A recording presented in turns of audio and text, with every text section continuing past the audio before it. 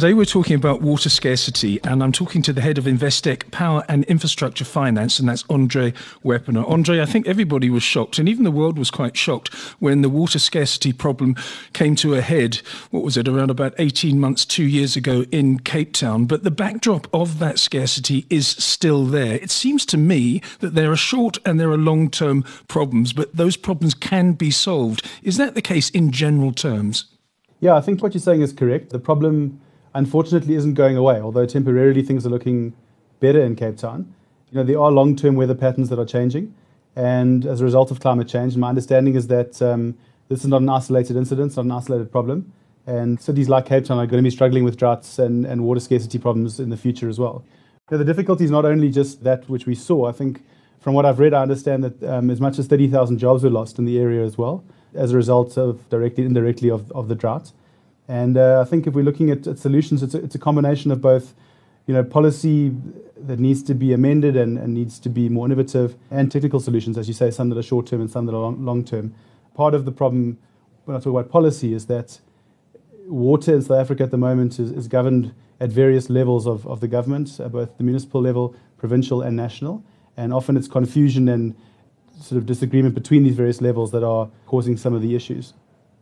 So technical solutions do exist, but because of policy constraints and the lack of political will, maybe they're being held back. Yes, I'd agree with that.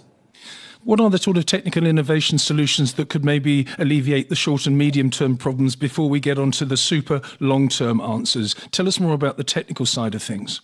So if you look around the world, we wouldn't necessarily need to reinvent the wheel to fix these problems. There are countries like Israel and are world leaders in various technologies to save water, and there's certainly a lot of things that we could learn and that we could implement here.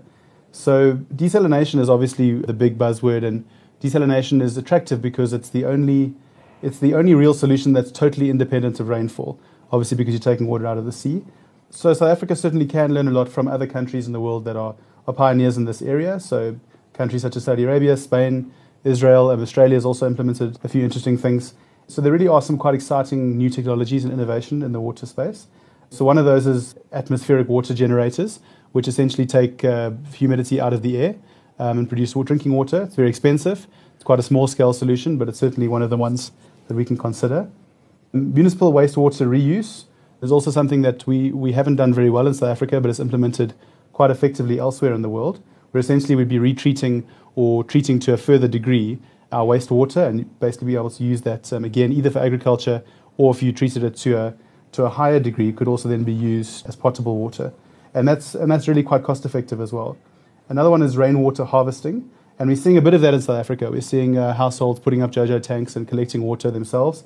Some are purifying it and using it as drinking water, others for filling their swimming pools or for irrigation, but that can also be done on a larger scale at a municipal level, where stormwater drains could be used to collect rainwater, and that could be pushed back into the grid if it's treated.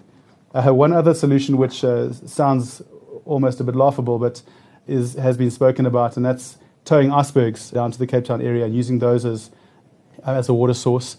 It sounds a bit ludicrous, but there are some very smart people out there who are doing the research and saying that Cape Town is actually quite well located globally for a solution like it, and they believe it could actually be a viable solution that could provide about 20% of Cape Town's drinking water requirements for about a period of 3 years. So that's something that's also being considered. Well, from the footage I've seen on TV, the icebergs might float our way anyway without being towed, but given the amount of ice erosion there is in Antarctica and other places. So there are solutions at national levels. There are international examples of countries that have managed to overcome their adversity: Saudi Arabia, Spain, Israel and Australia. But what about at a micro level? What about at a community level? Look at the community of Beaufort West, for example, which is on water rationing at the moment, had 40 boreholes, only has 22 boreholes now. Would you support a community-level initiative to extract water that is, for example, below ground in the water table? Absolutely. Community-based solutions to these problems have been implemented in other spaces. We've seen it in the power sector, where small communities have been able to solve power problems with solar panels and battery storage and smaller grids. And I don't see why we couldn't have similar solutions in the water space. You've mentioned boreholes of smaller communities and independently financed borehole projects to extract more water from underground where that water is available. We would certainly find that we would support that, and if there are opportunities to finance those kinds of projects, it's definitely something we would be interested in. Water researchers say that sustainable water culture is built on 4 pillars. I want to see if you agree with these: tariff structures, public education, water-saving technology, and water restrictions. Is South Africa doing well with these 4 pillars? And also, have we been educated because of the dreadful situation that we all had to endure over the last couple of years? So I think something we need to be very clear about is that South Africa is a water-stressed country, although it hasn't felt like it until recently. And that just means that in general we have to be more careful. One of the big problems we have is what's referred to in the industry as non-revenue water. So that's really the difference between the amount of water in the distribution system and the amount that ultimately gets billed to customers. So in South Africa, our non-revenue water is currently, well, as of 2017, estimated to be about 41% of the water in our system. So that means essentially we're losing 41% of the water that's in our system. Global best practice is about 15%, and other water-stressed countries who typically focus very carefully on these problems, such as Australia, are at about a 10% level. So this is leakage, often owing to poor operation and maintenance of the systems, and there are also commercial losses, meter tampering, and other forms of theft or unbilled consumption. Another part of the problem in South Africa is that provincial and government departments have huge backlogs in terms of paying the Department of Water and Sanitation for their water. I understand that in September 2018, this was at a level of 13.1 billion rand of unpaid bills. So, we pay a lot of lip service to water saving and to restrictions, but we only really seem to implement them when we're in a crisis and when we're having a drought. But I think it needs to be something that becomes much more part of our culture. We are a water-stressed country, so for all of us, we need to be thinking about these things more often. And government also needs to make greater efforts to maintain the distribution system and to invest in new projects. Whenever there's a crisis of any type, whether it be water, energy, whatever it is, it's usually the poor that suffer the most for obvious reasons. Once the drought does break and once everyone forgets about the hard times, they're going to go back to their normal profligate ways of wasting water, filling swimming pools, etc., and not caring about the high tariffs that we've just spoken of. How can rural communities and poor communities and informal settlements get guaranteed access to cheap and reliable water? So I think we have to acknowledge that notable progress has been made since 1994 in providing access to water and sanitation, particularly in poorer areas. By 2018, 88% of all households in South Africa had tap water available in their homes. And I think when it comes to all communities, not just poor communities, it really comes down to education and about that culture that I spoke of earlier. We need a culture of water savings and a culture of managing our water better across all communities. And you also have to have new buildings and old buildings that are being refitted becoming green, whether it be with solar energy or renewable energy or with water.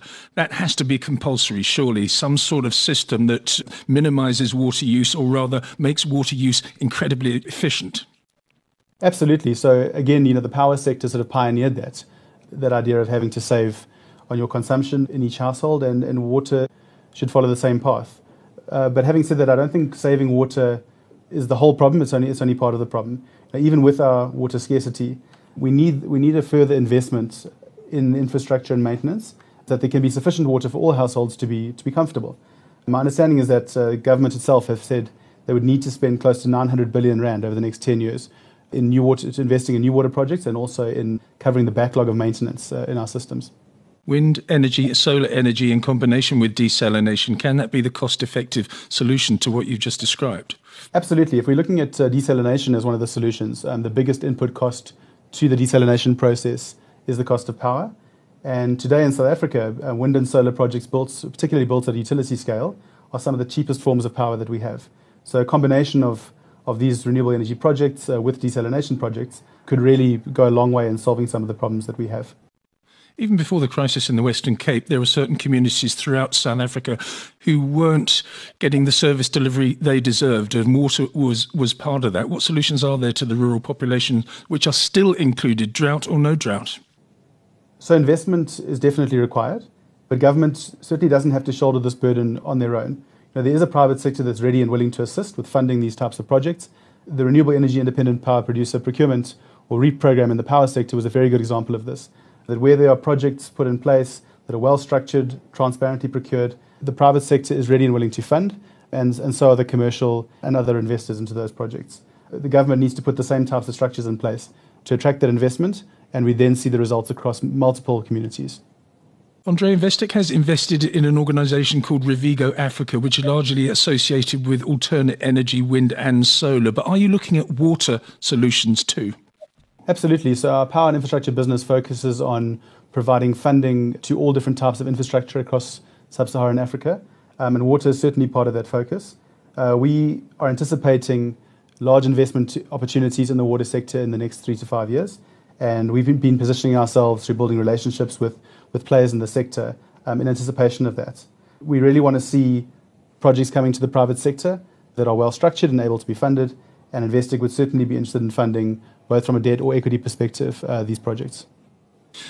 A lot of the answers that you've given and a lot of the questions that I've posed to you have been very much short-term and to a certain extent medium-term solutions, but the super long-term solution, well, part of this super long-term solution is heavy industry relying less on water. And when I say heavy industry, I mean, say, for example, a nuclear plant or a coal-fired power station being phased out. Is that something that should be part of the bigger picture, the big plan?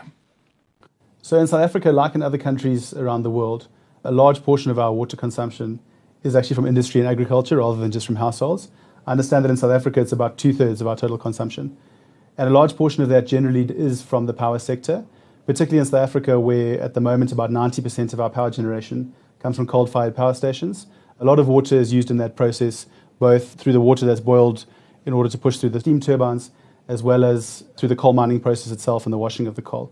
So as we move in the power sector towards more renewable energy sources, we should see a reduction in the use of water.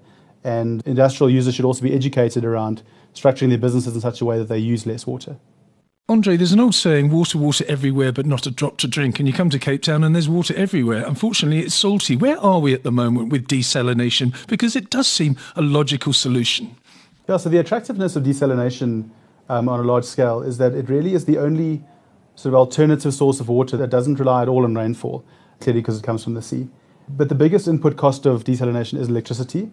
It's often blamed for being an expensive alternative, but it really depends on the scale at which it's implemented. So if you have economies of scale by building bigger projects, typically your costs go down.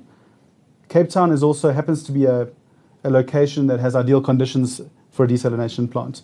If you compare it to other parts of the world that are dry, if you look at the salt levels in the sea, the access, the temperature of the sea, it actually becomes quite a cost-effective location for desalination projects. It was generally considered that it would cost around 12 Rand a kilolitre to implement desalination in Cape Town, versus a cost of between 5 and 7 Rand from the bulk infrastructure and treatment process that we have, which does seem quite expensive. And there were similar criticisms in Australia, where large-scale desalination plants were built in most of their major cities on the coast. And often it's criticised because it was only really the plant in Perth that is used on a regular basis, and the one in Adelaide was used for about 2 years, and the rest have stood idle. But the real benefit is that once you've built these plants, is that you have an insurance policy that can be, these plants can be turned on at a moment's notice. And so at least you don't live without the uncertainty that if a drought comes, you'll have no alternatives. Andre, thanks so much for your insight. That's Andre Weppener, who's head of Investec's Power and Infrastructure Finance. The views expressed are those of the contributors at the time of publication and do not necessarily represent the views of the firm and should not be taken as advice or recommendation. Investec Specialist Bank, a division of Investec Bank Limited, is a registered credit provider.